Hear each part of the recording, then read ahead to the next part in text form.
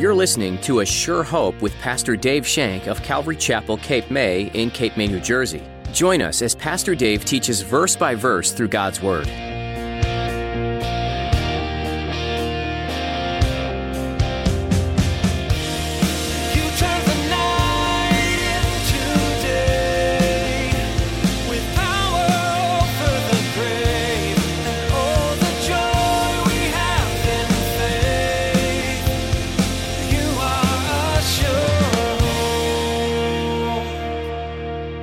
Another interesting point that I found is that Jeroboam did evil in the sight of the Lord, and yet the Lord used him mightily.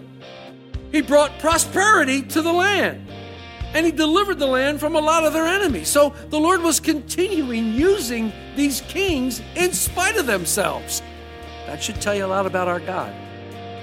It should tell you a lot about our Lord, how he uses these kings to do wonderful things in spite of them. In spite. Do you ever feel like there's just no way God wants you back after you've made a bad decision? Do you believe that there is a limit to His love, His grace, and His mercy? The amazing good news is there has never been and there will never be an end to His love. Today, Pastor Dave reminds us of just how much God loves us. Now, here's Pastor Dave in the book of 2 Kings chapters 14 through 15 as he begins his message, The Rise of Jeroboam II.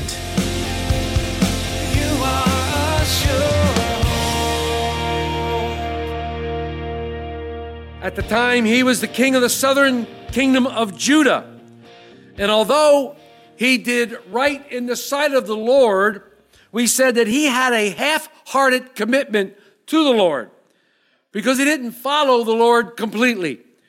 He followed in the footsteps of his father, Joash, and he failed to tear down the high places where they went to worship, where they went to sacrifice, and where they went to do burnt offerings. This was specifically a command of the Lord that they not have the high places. They were to worship in Jerusalem, which was where the temple was. And that was the place of worship where sacrifice was to be presented. We talked about the woman at the well who argued with Jesus, and she said, on that mountain, our fathers worship. You say we're supposed to worship in Jerusalem. Remember Jesus' beautiful words to him. The time will come when you worship God in spirit and in truth. For God is spirit. And those who worship him must worship him in spirit and in truth. Amaziah did some good things. We talked about that. But he never measured up to the standard that God placed for kings. King David. He didn't measure up to that standard because that was the standard that God used when he judged the kings of Israel and when he judged the kings of Judah. Remember, we are in an extremely dark period in the history of the nation. A time when no king encouraged the people to repent and return to the Lord. In the southern kingdom either. I mean, both kingdoms were basically walking away from God. And this would cost them dearly because they both would be carried off into captivity. It was a time of great bloodshed, moral decay, rebellion against the Lord. Great time. Reminds me a lot of the time of Judges, which was the same thing happened during that time. When the people turned from the commandments of God, they turned to other gods and they became idol worshipers, which was strictly against God's law. So as we continue now in chapter 14, the scene shifts once again from the southern kingdom back to the northern kingdom, and that's why you have. So let's read verses 23 and 24. In the 15th year of Amaziah, the son of Joash, king of Judah, Jeroboam, the son of Joash, king of Israel, remember, their names were constant. They had both names in all the parties and things. It was difficult to tell them apart.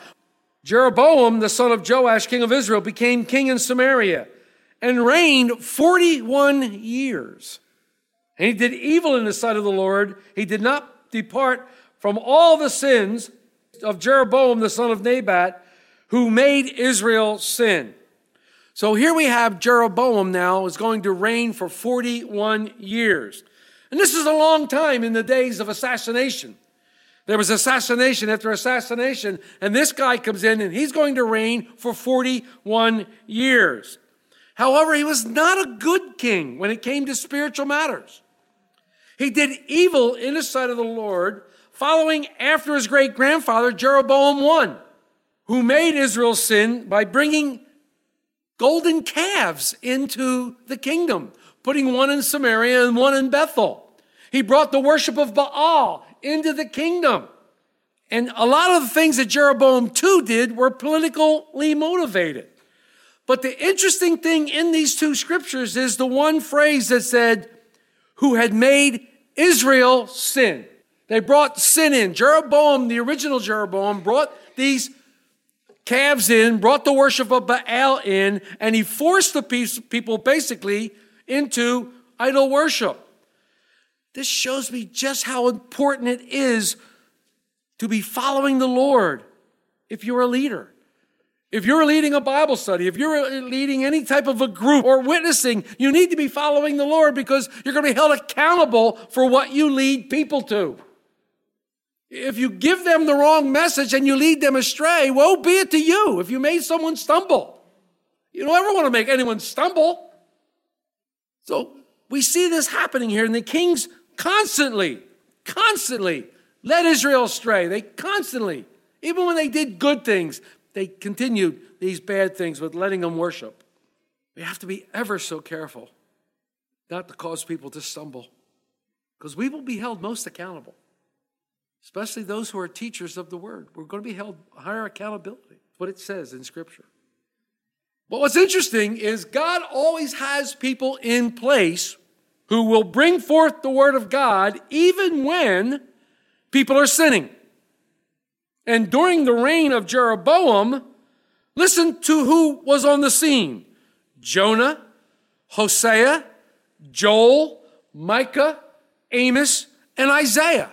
All these prophets were on the scene and were contemporaries of these kings at this time. And they were on the scene, and they were constantly bringing forth the word of God to these nations, to these people, telling them, hey, you're going the wrong way. And if you continue going on that way, God is going to take you away and take you out, which unfortunately he did, because they didn't turn back. They refused to turn back because of their stiff-necked hearts. They were rigid and stiff-necked, and they wouldn't yield to God's commands. Another interesting point that I found is that Jeroboam did evil in the sight of the Lord, and yet the Lord used him mightily. He brought prosperity to the land, and he delivered the land from a lot of their enemies. So the Lord was continuing using these kings in spite of themselves. That should tell you a lot about our God. It should tell you a lot about our Lord, how he uses these kings to do wonderful things in spite of them. In spite. Let's look at 25 and 27.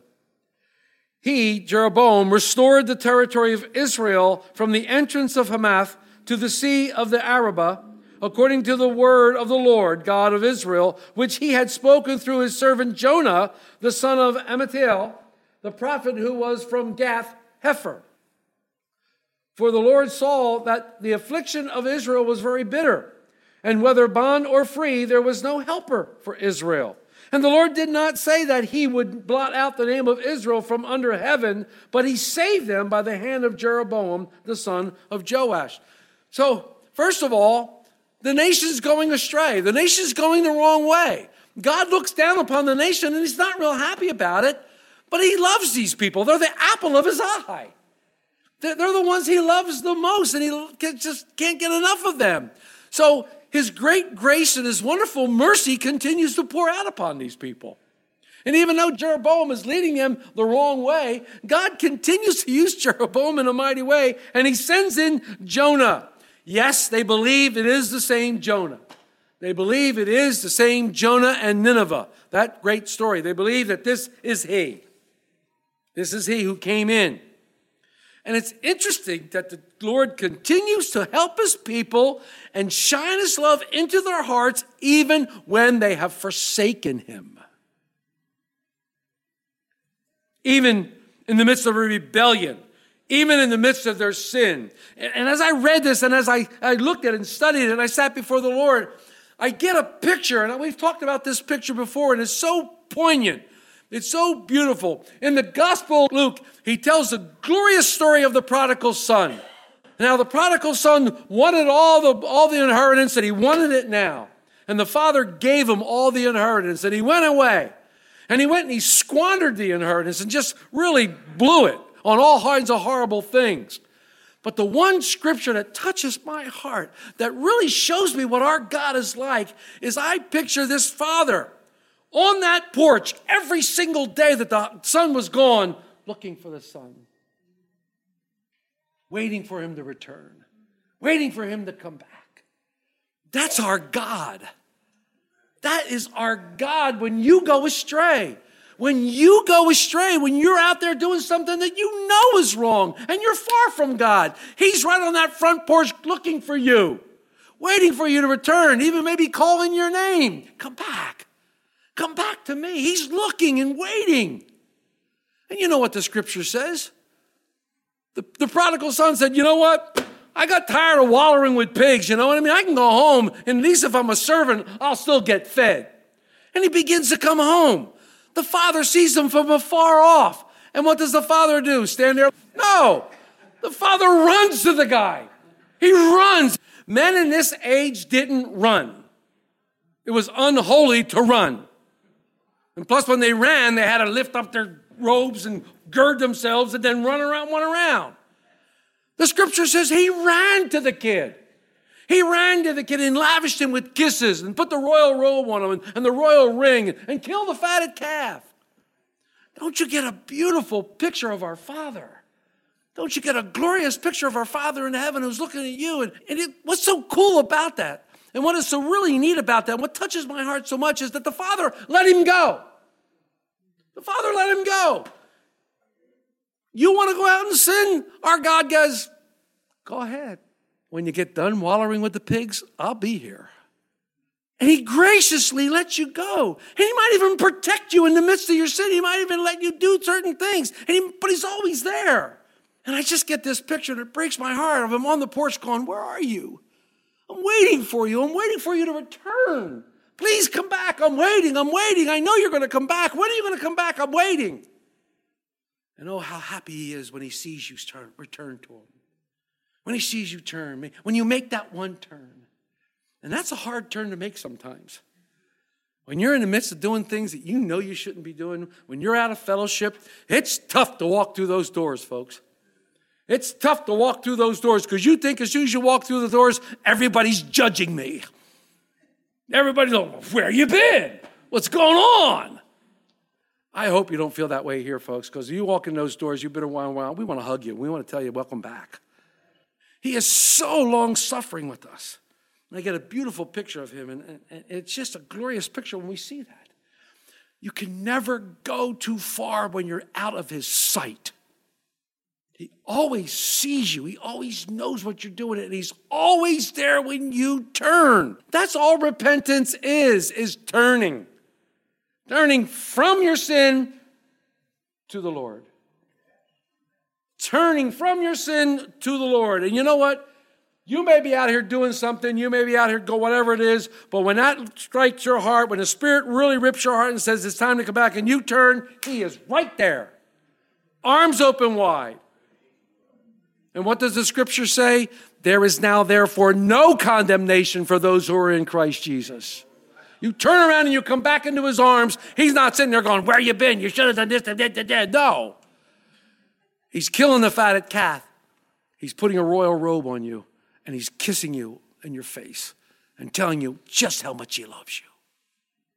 Just how much he loves you. He is a good, good father. And he wants nothing but the best for you. And he's waiting. Look how long he suffered with the nation. His nation. His chosen people. His nation. Look how long he suffered with them. But every single time, read your scriptures, folks, every single time they repented and came back, he loved on them like never before. And even in the midst of their crazy wickedness, he still provided for them. Still provided for them. Look at 28 and 29. Now the rest of the acts of Jeroboam and all that he did, his might, how he made war and how he recaptured for Israel from Damascus and Hamath, what had belonged to Judah, are they not written in the book of the Chronicles of the kings of Israel? So Jeroboam rested with his fathers and the kings of Israel. Then Zechariah his son reigned in his place. Jeroboam was indeed a wicked king, yet the Lord used him mightily. He reigned for a long time, a time when assassinations were the norm. He reigned in this for 41 years. And during those 41 years, Israel prospered economically, politically, and materially. Archaeology confirms the economic might of Jeroboam when they find relics and things in the cities that were about the same size. They look at that and they say, yes, this is from them. And they have it all cleared out, how he was very, very good. God's judgment does come upon them. You can read about that in Amos, the prophet who was alive during then. In Amos 3, 13 and 15, talks about the judgment of the Lord coming upon these cities. Though the hand of the Lord was behind these events, God used the strength of the Assyrian Empire to bless Israel. For most of its history, the northern kingdom of Israel struggled against Syria. They're still struggling against Syria today. But around the year 800, the mighty Assyrian Empire defeated Syria and neutralized this power that hindered Israel's expansion and prosperity. With Syria in check, Israel enjoyed a great prosperity during the reign of Jeroboam II. Yet, it wasn't because he was great. It wasn't because Jeroboam was a good king, even though he was kind of a good king. It was because of God's grace and God's mercy. Give God the credit for them, the blessing that they received. It was because of God. God did the work. Jeroboam. Sometimes we read these stories and it becomes confusing to us because it never says that Jeroboam loved the Lord.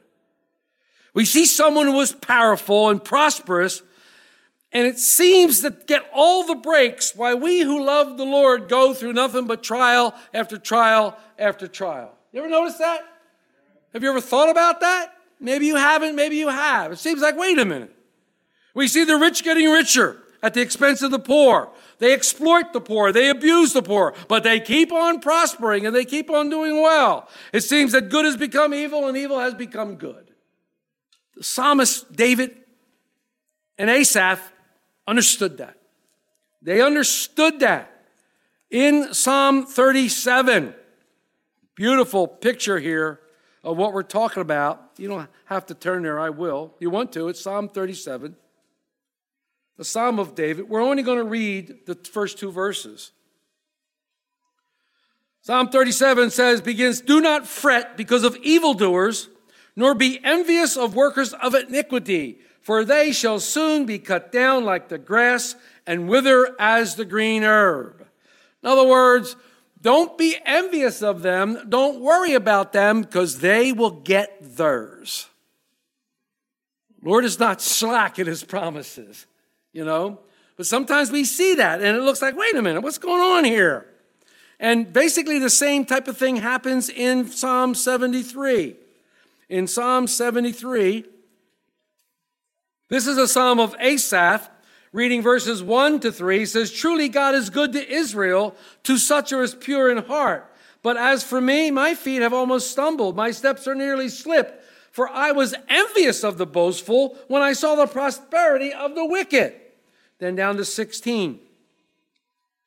When I thought how to understand this, it was too painful for me. Look at 18. Surely you set them in slippery places. You cast them down to destruction. And then 23 and 24. Nevertheless, I am continually with you. You hold me by my right hand. You will guide me with your counsel, and afterward receive me to glory. So here you have the psalmists both are saying, the wicked we're going to have with us. They're going to be there. We can't be envious because it seems like everything's going right for them, and those of us who serve the Lord are getting pounded. We can't be envious of them. What's the saying? I'd rather be a doorkeeper in the house of God than the richest man in the world. They will get theirs. They will get theirs. Remember the rich young ruler? The rich young ruler wanted to know what the best commandment was. He said, well, you know your commandments. And he says, yeah, I don't commit murder. I don't pick adultery. I don't steal. He said, you've done well. But one thing you lack, go and sell all your belongings and give to the poor. And he went away. He went away. Very sad because he was very, very wealthy. Don't fret because of evildoers. It's a common thing for the righteous to fret and be envious of the wicked. Why do the wicked experience such prosperity? We don't want that. But yet, we have God. And I always like to say, for us, this is the worst it gets. For them, this is the best it gets. Never saw a U-Haul at a funeral parlor. Never saw one. The book of Amos shows that Israel didn't handle this prosperity very well. And the wickedness under the prosperity of Jeroboam II heaped up judgment for themselves. Prosperity can be a cruel thing. Prosperity can be a real cruel thing. Everybody wants to prosper. Everybody wants to have wealth. Everybody wants to be rich, or everybody wants to have money. We work for it. We want it. We seek it. We get it. And then all of a sudden, the Lord pours out these blessings upon it, and all of a sudden, we forget the Lord. We walk away from Him because all of a sudden, we have all this money. And we no longer on our face every day praying that He would provide for us, praying that He would give to us what we need. Because now we have all the money that we need, and we're buying all these things, and we're not so serious about the Lord anymore. The Lord gave David all these things. The Lord gave David tremendous wealth. He gave David, and plus He gave David the fact that one of your descendants will sit on this throne forever. What was David's response? Who am I? Who am I that you would do this for me? Who am I that you would allow this in my heart? Notice the difference in the heart. Who am I? You have to be careful. We have to be very careful. Prosperity can destroy you in a heartbeat. I'm not saying it's wrong to be prosperous. I'm not saying that. The Lord has blessed you with prosperity. Praise Him. Thank Him. Give Him glory and honor for helping you in your time. But make sure you're constantly in contact with Him. So Jeroboam dies, and Zechariah now takes his place. It was the fourth generation of the Jehu dynasty. Remember in 2 Kings 10:30, it was prophesied that the dynasty of Jehu would continue for 4 generations. Well, here it is. We have the Zechariah coming in. But then when we get to chapter 15, we jump back to the southern kingdom again. We see a man named King Azariah or Uzziah. Which is it? Is it Azariah or Uzziah? Let's read verses 1 through 4. In the 27th year of Jeroboam, king of Israel, Azariah, the son of Amaziah, king of Judah, became king. He was 16 years old when he became king, and he reigned 52 years in Jerusalem. His mother's name was Jechaliah of Jerusalem. He did what was right in the sight of the Lord, according to all that his father Amaziah had done, except that the high places were not removed, and the people still sacrificed and burned incense on the high places. So here is another half-hearted, committed king to the Lord. He's only meeting the Lord halfway. You are a sure hope. This has been another edition of A Sure Hope with Pastor Dave Shank. Thanks for tuning in. As you notice in the course of history, an entire nation can be led astray by following after other gods. But the leader of the nation is the one who sets the example. In so many cases in 2 Kings, the one who was in charge was himself acting wickedly or was swayed by the people who were doing evil practices. Unfortunately, you see the downfall and destruction of a nation when it chooses to stray from following after God. What does that mean for today? What are the patterns and practices being set into place in this nation?